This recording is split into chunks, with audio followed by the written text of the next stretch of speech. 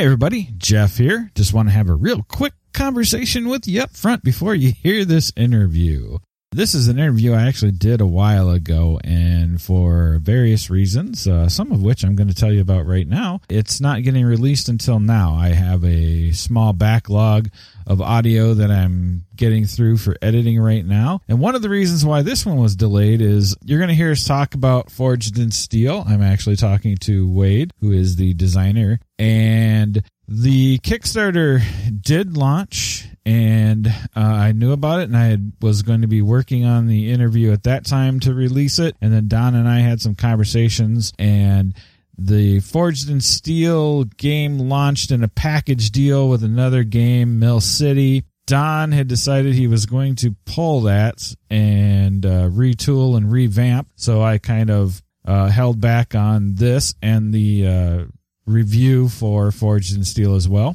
And now he's all done with his retooling and all that good stuff. And Forged in Steel is out there on Kickstarter right now, actually, as its own game. So it's a project all by itself. It is going until February 3rd, 2015. So definitely go check that out. He's looking for $15,000 as of this recording, has a little over $5,000. And definitely go check that out. So you're going to hear Wade and I talk about the game. And towards the end a little bit, you hear him mention the Kickstarter, or us mention the Kickstarter, the original Kickstarter. So just so you know, again, up front, it is on Kickstarter right now. It's Forged in Steel, and it is going until February 3rd, 2015. So go check that one out. You'll also hear me talk about how we were going to do a video. We are still going to be doing that video. Actually, before I think our video gets done, because we're not recording ours until next weekend. So you're hearing this. Let's see, I'm actually releasing this on January 11th. So the weekend after January 11th, we should be recording and editing our video to put out. And I think before that, one of our United Geeks Network members, Broken Prism Reviews, is also looking at this game, and I know he's prepping his video as well. Actually, I just heard from him today, I believe. I saw that he was working on the video. So you should see videos from us very soon. And even before that, I believe Lance, my buddy Lance from Undead Viking, has done a video review. My buddy Cyrus from Father Geek has a written review done. I mean, there's plenty of awesome stuff out there, so definitely go check it out. Okay, listen to Wade and I have a conversation about this game. Talk to you soon.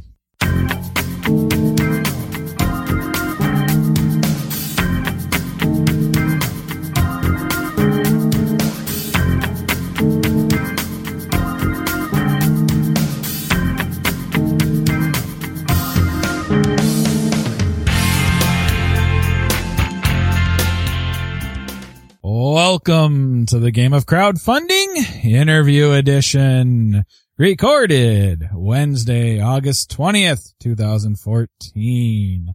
Who's joining me on Skype tonight? My name is Wade Broadhead, and I'm working on the game Forged in Steel, which is going to be kickstarted in a couple of weeks.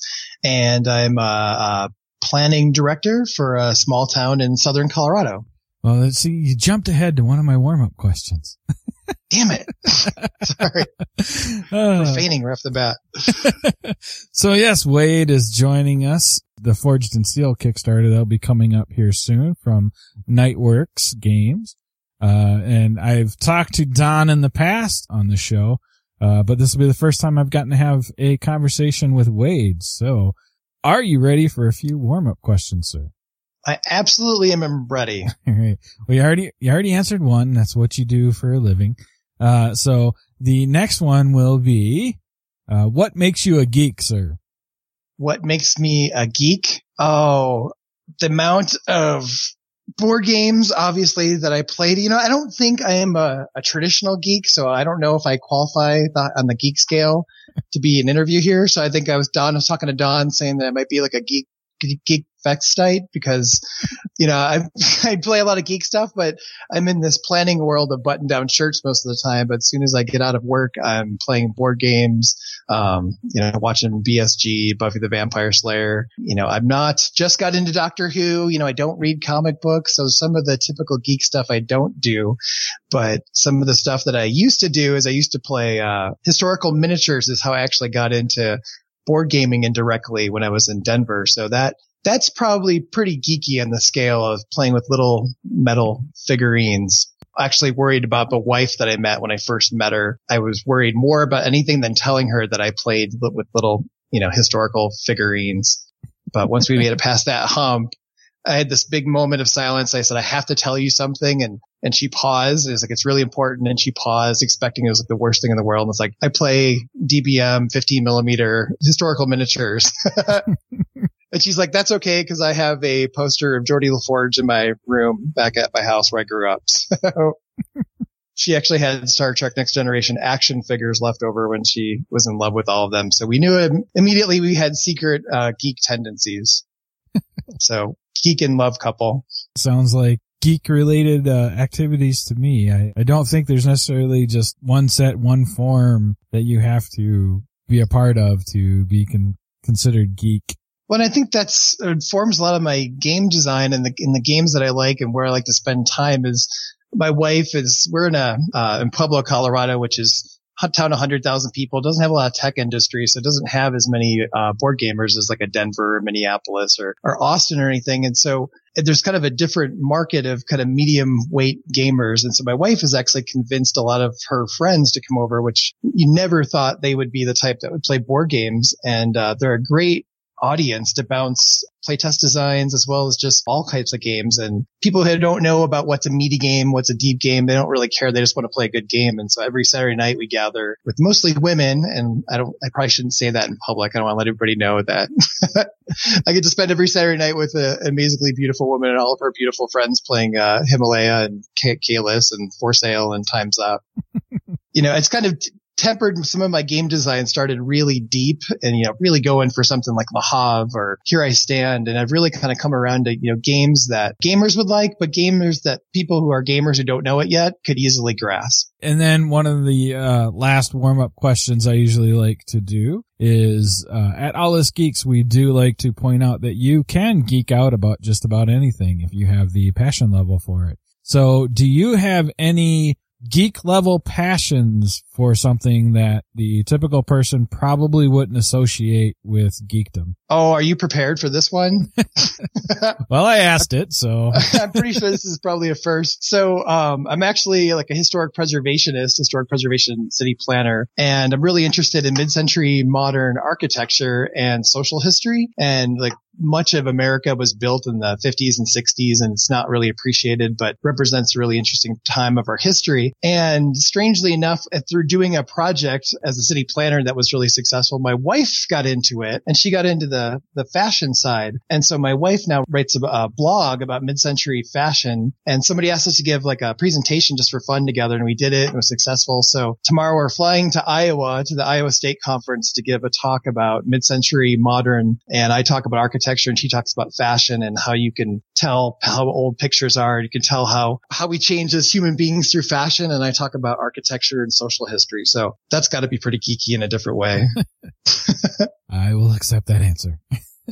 No, it sounds pretty cool. It's always great when you can kind of not only find a passion, but find other people that are willing to have you talk about that passion. And even like through like the podcasting and stuff, the various people I get to talk to, the various people that kind of seek me out for advice or consulting and all that good stuff is amazing. It's that, I've got a passion and I get to share it almost daily.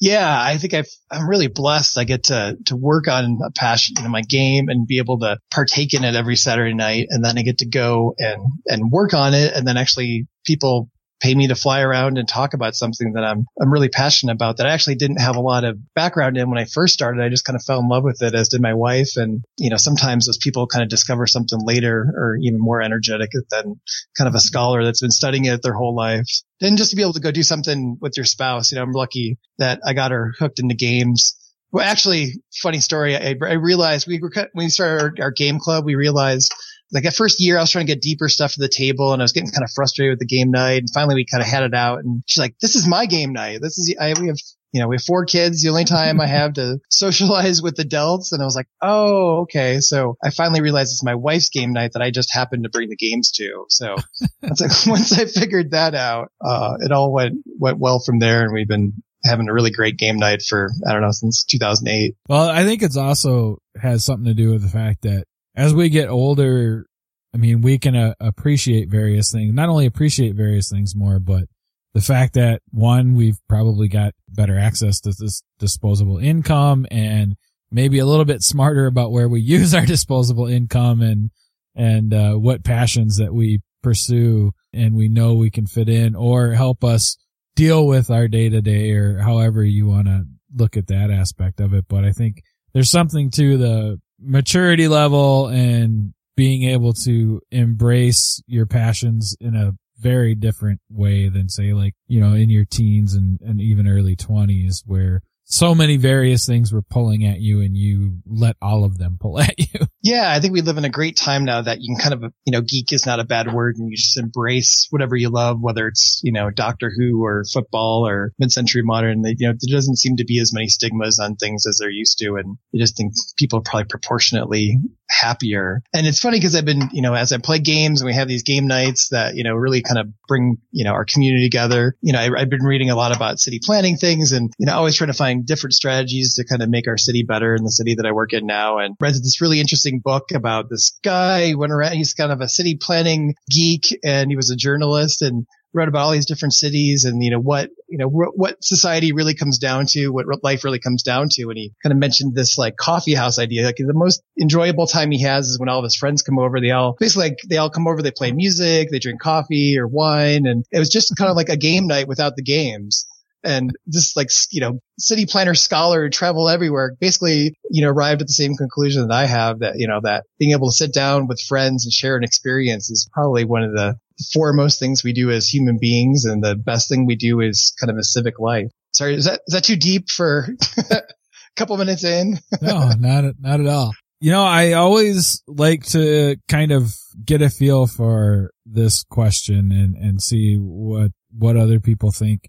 At some point, you made a decision to go from just, casual game player enjoying games to I want to design and create my own games. Do you have a moment that you can kind of point to where that switch happened for you? Yeah, thinking about spending this time with you tonight, I almost kind of forgotten. I've been so sucked into the game that I'm working on now that when I was a kid, I think probably like 8 or 9 or 10, I would design like rudimentary games and I just kind of came up with them and I would take baseball cards and football cards and I would go buy them as soon as the season started, as many as I could. And I would get the teams together and the teams would play against each other and I'd roll 2 dice and like a 1-1 would be an interception or whatever. And they would have a whole season and I'd play it on the carpet and the floor. And then maybe a couple of years later, I would draw maps of the entire world or the Mediterranean on 8.5 by 11 pieces of paper. And I would add every single historical empire that I could read about, and they would all battle in this game that kind of had Axis and allies. And so I'd kind of forgotten that I'd done that. I'd just spend hours and hours and hours in my room, like designing actually just paper, and I would just use a pencil and just erase the units as they moved to different spaces. And I would just spend tons of time. So I think I started really, really early, and I'd almost kind of forgotten my early game design. I wasn't really working on crafty mechanics or anything. It wasn't like Pandemic Junior, but I was, trying to come up with different ways of expressing myself. But when did you have that moment for yourself where you're like, I want to be a game designer? I mean, when you knew you wanted to see like your name on a box? I think it was around, I'd moved from Denver here to Pueblo and there wasn't as many gamers and I was kind of struggling with meeting people and switching different types of, like I said, the historical miniatures. There was nobody to do that and it was a lot cheaper to move to board games. And, I started I kind of had an idea of a game that just didn't exist yet. And so I wanted to be able to make that game and it just kind of hit me all of a sudden. I just started mapping it out, just pieces of other games and, hey, that should be out there, but it's not. And I've never seen it. So why don't I try to create it? And so it's probably like around 2007 that I decided I could do this. I can make some different ideas and I could put some games out there that that I don't see out in the market that I would enjoy playing. And really, I try to pick up games that aren't out there and that I would enjoy and that my friends would enjoy. And if other people enjoy them, that's all gravy. So do you have, well, I mean, it sounds like you do, but I'll continue with the question. So do you have a lot of different games in various levels of design right now? It's fairly shameful, I think. It's fairly it's embarrassing. My wife really wants me to clean out kind of the basement room, and it's just got, I don't know, maybe, 15 different designs and different states of production. And so I used to kind of be really obsessed with bits. And so I'd get this idea and I'd really want to make sure that the prototype looked nice to somebody and, kind of a rookie mistake. And you spend all this time and you play the game and you get your friend and they're like, wow, Wade, that's really pretty, but it's just garbage, So you've got this pretty looking spice trading, travel around the world sailing game with all these personalized ships that is just an awful game. And so I have a bunch of really pretty prototypes. So I learned a lot with the first couple, and I was still sort of in the larger epic games, which another fail is that, try to design something if you're in the beginning, unless it's your passion, that's a little bit shorter and sweeter, that's easy to play test and easy to build up from instead of build down from. So I kind of went with the epic monster game that's fun to play test a couple times, but it's almost impossible to turn into a kind of real marketable game. So yeah, I have a shameful basement room full of cardboard pieces and wood and raiding thrift stores here. I think most of us do. Yeah. You always have that, the box of bits that you can go to and pull out some stuff. Everybody's got a shame space someplace in their, in their house. But I actually do come back to them as I try not to get upset when they don't work. And I know enough about my process and about getting frustrated with myself. So I try to outthink myself. I was like, just leave it. You may get inspired by this and come back to it. And I don't do it a ton, but I have come back to designs and like, let's take another crack at that after playing a bunch of other games and kind of working on other games. And I know some designers don't play as much, but I really try to play a lot. I just learned a ton from just exposing myself to different games. And I've got a couple of different groups that I go to, and it's always just trying to just experience new mechanics and then inspire me to incorporate those in existing things. You mentioned it, and it's actually something that I really like to get into, and I'm always curious about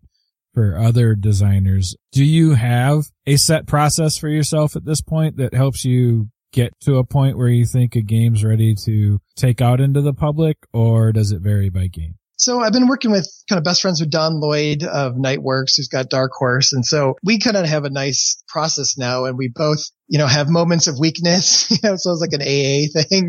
And so we both try to inspire the other one to keep on going and using new technology to kind of record ideas. I've got a new job as a new commute, so I want to start taking ideas. But I think I do kind of get that rush of energy, and I really try to get it to something that I can play quickly before that kind of self-doubt sets in, or laziness or life, and try to get it to the table and play it quickly with people like Don who can see like, okay, that's all garbage, but this is really good, and we should work on this, or, put that back in the shame space and never bring it back out again. So I try to, when you got the inspiration, I try to get it done quickly as I can, even though I know there's mistakes and it's not attractive, but just the act of creating something and getting to the table, I think, is really rewarding for myself. And I know I really love playing somebody's idea for the first time, even if it's not any good. It's like I just always think of like art, like Mona Lisa, and it's like art that you can use.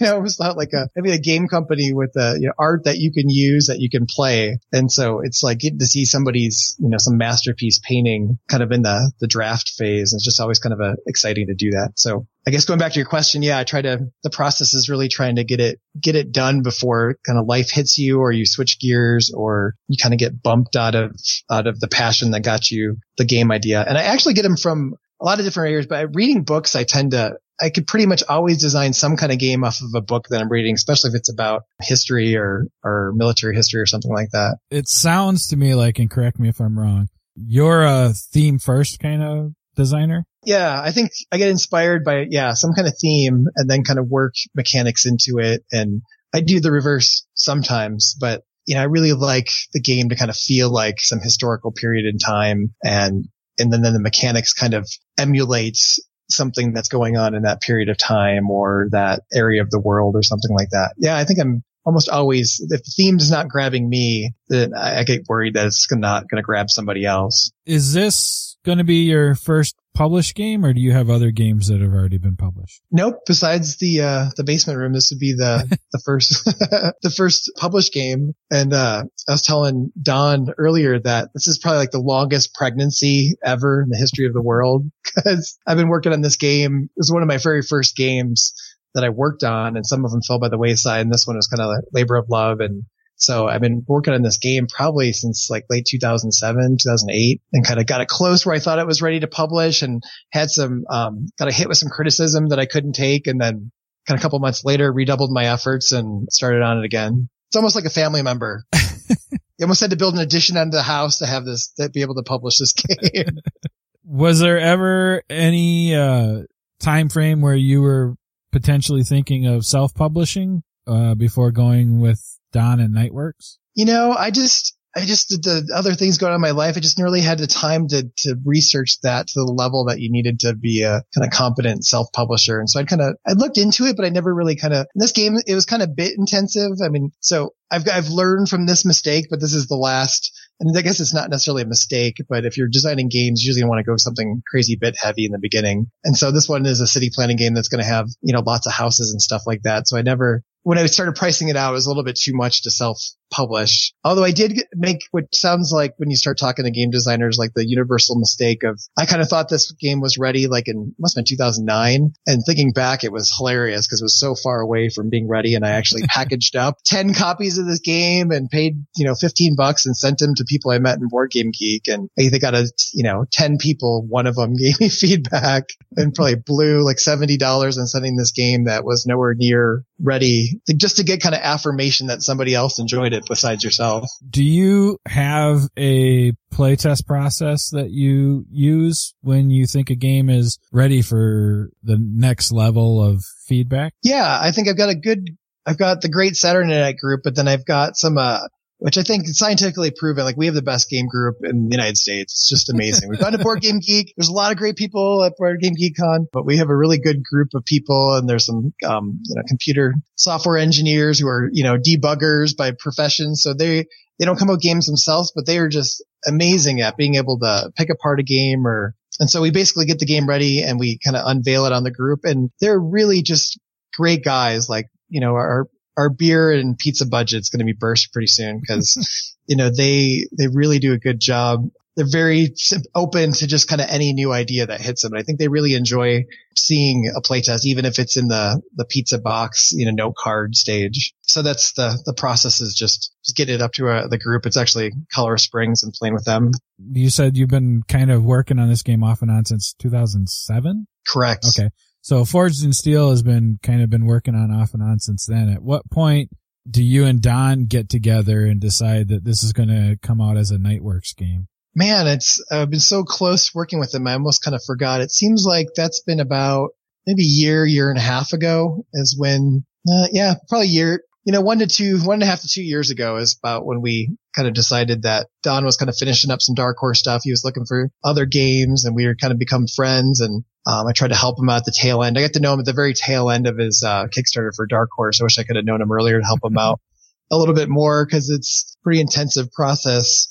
And so we kind of started talking, and then I had been, obviously playing this game since 2007. And like I said before, I was trying to make a game that at least my friends would like, and I got to play. And if it didn't get published, so what? My friends liked it, and I think they're pretty good judges of games. So they'd kind of, vouch for it to Don. And the interesting thing is Don had never played a game like this. And so he never played a CDG game. And so it was kind of interesting to kind of, unveil it to a publisher who'd never even played kind of the genre before, and watch his initial reaction just from a kind of a marketing, just a regular kind of game devoid of any kind of, fanboys for the genre. So that was about 2 years ago, I think, is when we did that. And then you guys have been working together off and on to bring it to Kickstarter for the basically like the past 2 years? No, that's been I've been kind of moving it along slowly in the back while he was finishing up his expansion to Dark Horse. And so we've been kind of moving it slowly. And as soon as that finished, it's really been an intensive process just since, beginning of the year. I mean, we're doing some stuff, but it really got intense when the files finished for the last one, then when he went to print. And, I think thing I learned about game design, I used to kind of write some poetry. I learned the same thing. If you want to be a good poet or a good game designer, it really takes work. You always think like, oh, I'll be a poet and a game designer, when I'm smoking a cigarette in the 15 minutes before, and I'll just kind of, be artistic and I'll do this. But the successful people, I think, really work hard on it. They set schedules. They treat it, almost more intense than a job, because it takes a lot of work to get the game ready and then get it play tested and then to actually get it marketed. And if somebody gets it, work on the inside of helping Don inside of his company is just a ton of work. So he's put more hours than his other job getting this all together. Yeah, Don's a busy man. Him and I talk off and on quite a bit, and he's definitely putting in the work and the time to not only in the Dark Horse stuff, but prepping here for Forged in Steel to come out on Kickstarter as well. Yeah, I'm lucky that, one of my best friends is, I think, one of the best people at, just kind of knowing the Kickstarter market and just doing kind of copious amounts of research on kind of what makes it, what doesn't, different times a year to put the game out. And, he's like a scientific statistician on Kickstarter. So I've learned a lot more than I ever thought. And I have other friends who have tried to kickstart solar projects and coffee projects, and they've all failed. I kind of wish that, they had Don's wisdom to figure out some of the kind of main mechanics of getting a Kickstarter funded, or at least having a good chance. Yeah. It kind of, when Don and I got to sit down for an interview a while back, I had pointed out at that time that he's kind of been around almost from the beginning of Kickstarter, because his original Dark Horse project was very early on in the Kickstarter process when things were drastically different than they are today. So, and between that and the amount of time that passed for when he put Rebels and Rogues out for the expansion,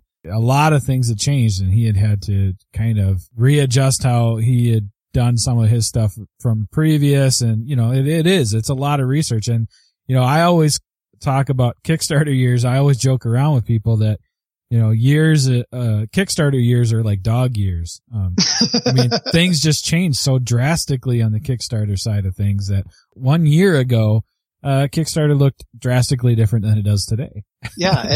And you kind of don't want to be suckered into, there's plenty of people doing, zombie fighting ninja clowns games. And so you still want to be able to, I'd still like to be able to work with Don to put out quality, strategic board games, whether they're short ones or long ones, and kind of, a lot of people just kind of pander to certain trends. And I think Don's still trying to do some really, really great games that don't fit the traditional trend. All right. So this might be a good time for us to go ahead and have you tell us a little bit more about Forged in Steel. So you want to give us your elevator pitch for Forged in Steel? Captain of Segways, huh?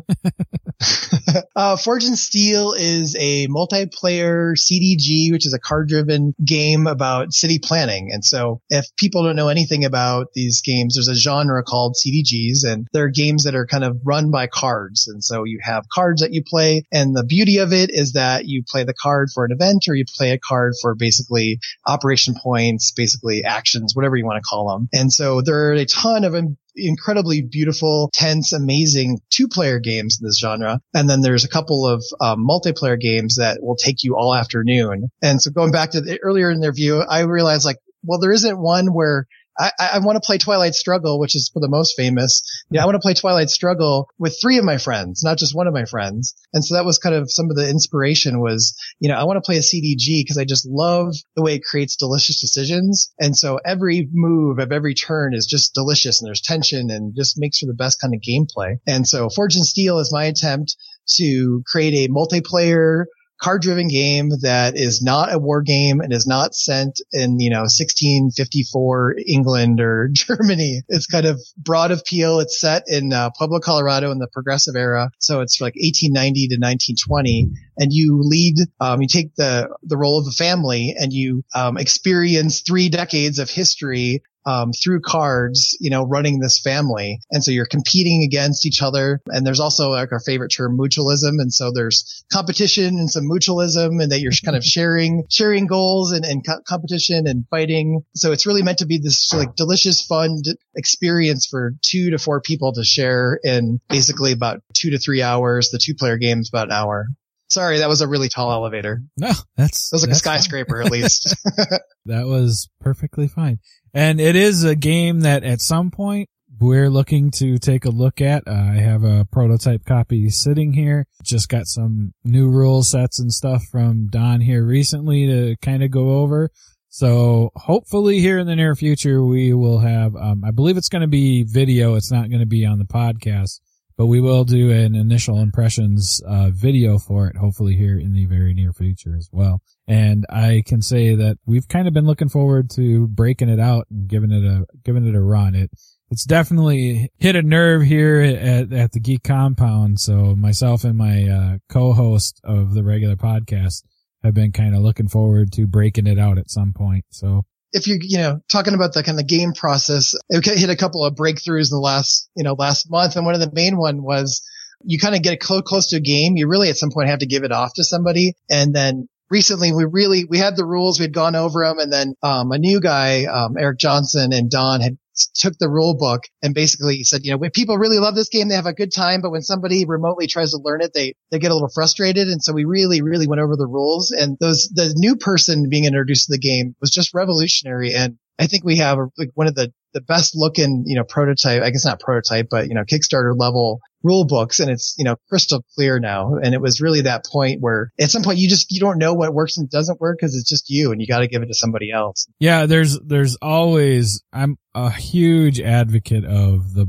blind play test, especially from the aspect of here it is. Now go ahead and play it. Yeah. And I'm just, if you're in the room, then you're just there to take notes, and you really don't answer any questions unless they're seriously stuck. And I've done this for a few people as well, where they're like, will you please do a blind play test where you try to learn it and play it off of the rule book? And it is a huge eye opener because there's so many different ways that things can be taken. And I know what I mean.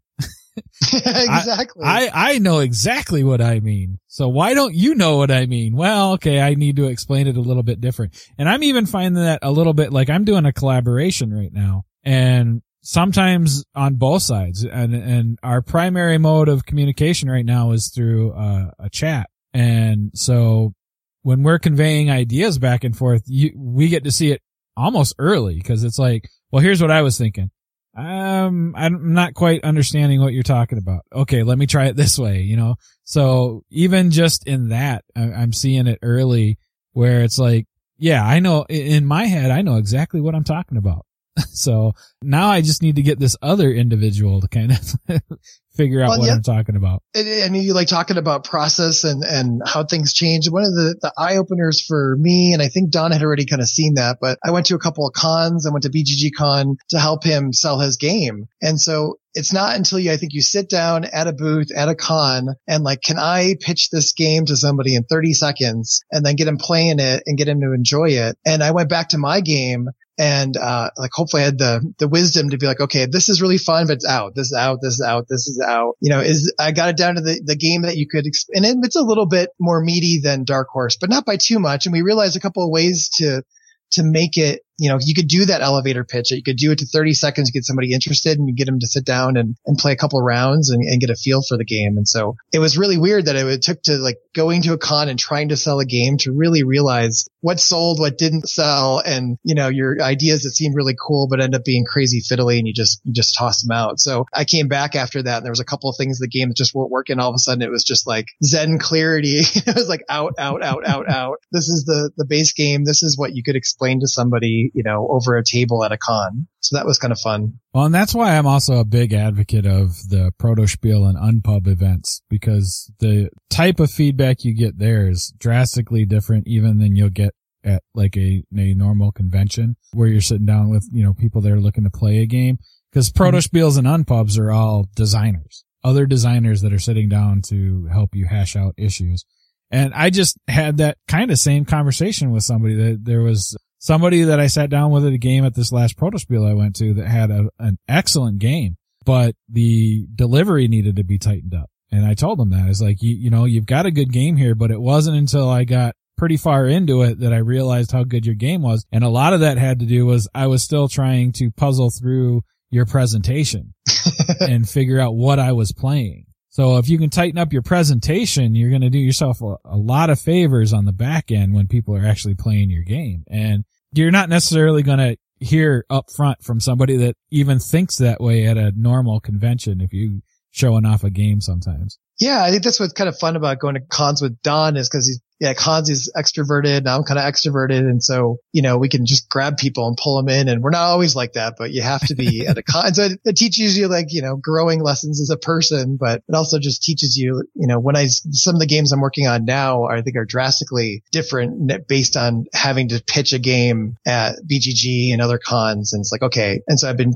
going to some faster games that really just to like run up and jump in your lap and get you excited and making decisions instead of some of the older games were great games, but it was like you had to slog through to get to the beauty. And now it's just like right up there and you're having fun. And I think some people I've done some of the stuff that you're talking about and Don has too. And it seems like some people don't remember, like they're making a game to make interesting decisions and people having fun or making, solving a puzzle. And they seem to forget, why we make games and why we play games. And it's like, some kind of like difficult task to solve instead of something fun to partake in. And that's why I kind of Forged in Steel was like this game that it's a little bit longer, but it's almost like this experience. And so you're charting history and the cards, like any CDG cards come out and they're shuffled randomly. So each time you play the first round, 1890, it's going to be different than the last time. And there's industrial tracks and commercial tracks and mining. And so first time you play the game, you might have all sorts of industrial development. And then somebody's like, oh, the game's broken. There's too much industrial development. Well, the second time you play it, you kind of create this different narrative with everybody. And the way the cards interact and the way that people play, like you're creating this like shared experience,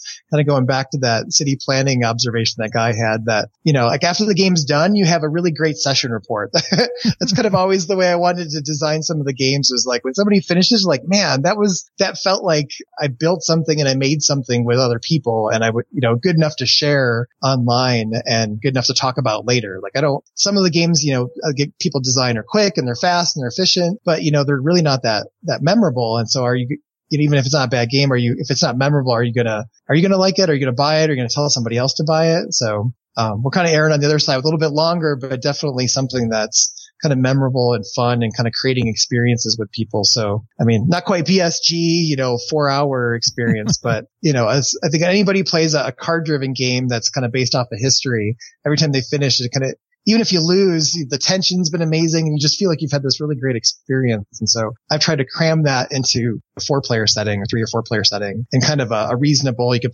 easily play it in a night. How involved have you been then for getting the Kickstarter prepped for launch here? Don's kind of the master of that. So I've been really learning from Don about how to get that marketed, and Eric Johnson, some other people have been helping him get that done. And so I've been involved in terms of maybe trying to find a different market for this board game because it is historically based and I'm kind of based in that. And so we're hoping that we get board game people interested as well as maybe some historic preservation people. People are interested in just history and teachers. And so maybe that last group that you have a hard time getting to fund your Kickstarter, we could get through kind of different markets. And so I've been helping with that. I know you guys are still kind of in the process of putting the Kickstarter together. And I know that from talking to Don, you guys are probably launching that sometime in September, if I remember correctly. Yeah, I think about 3 or 4 weeks, depending on how everything goes, we'll have it together and some really great video that Don's friend Eric is working on. And, since this one kind of has an interesting historical tie to a place, I think, we might shoot some of the video at there's a Steelworks museum that actually interprets like industrial history where we're actually signing an agreement with the museum to use their photos for the cards in the game. So they'll actually be, real historical photos from this museum and we're going to give them credit in the game. So I think, might have kind of couple cooler, interesting things in our video than your standard kind of Kickstarter video. One of the questions I usually like to ask is, let's say somebody is listening to this and the Kickstarter is live and they decide to go check out the Kickstarter for Forged in Steel. And let's say somebody goes, yeah, I think this might be for me. I'm just not 100% sure yet. What are a couple things that you would give somebody to go, you know what, Wade, you're absolutely right. I have to back Forged in Steel right now. I think there's probably nothing like it in your collection. I think a lot of us are getting to the point where we have every one of every type of game. And so I'm not familiar with a game that's, as a card driven game that's plays 2 to 4 people, in between an hour and, 2.5 hours. The other reason is that it's just really fun and really tense. And so that might not be for some people, but I think most people it's just full of delicious decisions, and that every play that you make affects the board, and the city grows organically. So there's tons of city playing games, but there's very few where you actually feel like you're physically building a city and all the interaction that goes on with building a city. So it's the city planning game that, should have been built, should have been designed and out in the market years ago. The closest thing I can think of, it's a little bit like Big City, and the other thing is that it's really versatile. And so we didn't design it at first for 2 players, but I started playing it with my dad and my wife just for playtesting purposes. And we found out that it works just as fine, and we kind of tweaked a couple things. And so you can sit down and play a game, and it's almost kind of like, playing Jumbo, or so just kind of a nice, you play a game you play with your spouse, and, it's tense, but not too tense. And then you can ramp it up to 3 and 4 players. So it can be that kind of Sunday afternoon coffee game with your spouse, or, it could be that competitive meaty game with your friends, or, kind of be a media. It fits a lot of different roles, I think, depending on who you are and what you want to get out of your game night. We're going to get cool little houses and buildings. And so you actually be able to wrap your hands around lots of wooden buildings that you'll be putting down on the city map. There are quite a few bits to it. It's going to be a bit player's paradise. There actually isn't that many bits to it, but I mean, there are a lot of things going on. Like you said, kind of building out the houses. And another thing is that we were kind of torn whether we try to do plastic or something else, or wooden bits. And again, from demoing games, Dark Horse has, wooden bits that look like Settlers Catan. And there's just something about that familiarity that people see when they'll sit down and play it. And so we kind of struggle with what we want our buildings to look like. And I think we're going to go with kind of simple, kind of German, Euro wood looking houses. There's just something about it that grabs people's attention when you're doing demos. The game is kind of a crossover between some kind of Euro trash and regular Euro style games. And so I think we've decided to go with those bits that, make people feel all warm and fuzzy inside. Plus, making plastic buildings, we found out, costs more than, the GDP of some small countries. Yeah, there's a weird threshold that happens. Like, plastic is more expensive until you get to a certain amount. And if you hit that amount, then it flips over. Yeah. And I think that kind of takes a lot of people by surprise until they start researching it. Like I said, we are in the process of taking a look at Forged in Steel, and hopefully we'll have an initial impressions video out here in the near future. And this should be coming to Kickstarter sometime in September. Don and I talk off and on, so I am going to be aware. We'll probably be sharing that information in a future podcast as well, when the launch date is solidified. And again, Forged in Steel is a card-driven game for city building. So if this is something that appeals to you, definitely keep a watch out. Hopefully, I haven't talked to Don in a little bit, but hopefully he's going to start sharing preview links here soon so we can share that out as well. Wade, thank you for hanging out with me this evening, sir. Thank you. I thoroughly enjoyed it. Is there anything that you would like to make sure we have touched on before we take off here for the evening? I just hope that, people check it out. It's different than I think anything that I've seen out there, and especially for those people who just like to kind of immerse themselves in history while they're playing a game, and it's fun. Like I was mentioning earlier, I really try to design games that you really have a good time playing, whether you're angry and you're throwing stuff at somebody or you're celebrating. The game is tense and fun. So I encourage everybody just to check it out as soon as it gets on Kickstarter. And are there any like social media links or anything that you would like to share with anybody that might be wanting to know more? Not at this time, but we'll have them soon. Sounds good. All right. So there you go, everybody. That was Wade with Forged in Steel, which is coming to Kickstarter very soon here. Another interview in the books, and we will be having quite a few more coming up. Like I said, I've got a lot of people lined up for interviews, and we have started the written interviews on the site itself.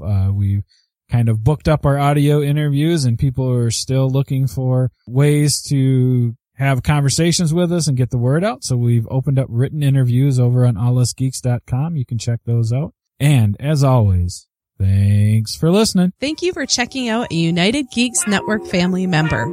If you enjoyed it and are looking for other online media with a geek culture slant, head over to UnitedGeeksNetwork.com, where you will find Broken Prism Reviews, a YouTube channel bringing you game reviews in 3 parts: unboxing, express gameplay, and a quick rundown of what makes the game stand out. The United Geeks Network. You can broadcast your geekiness at UnitedGeeksNetwork.com.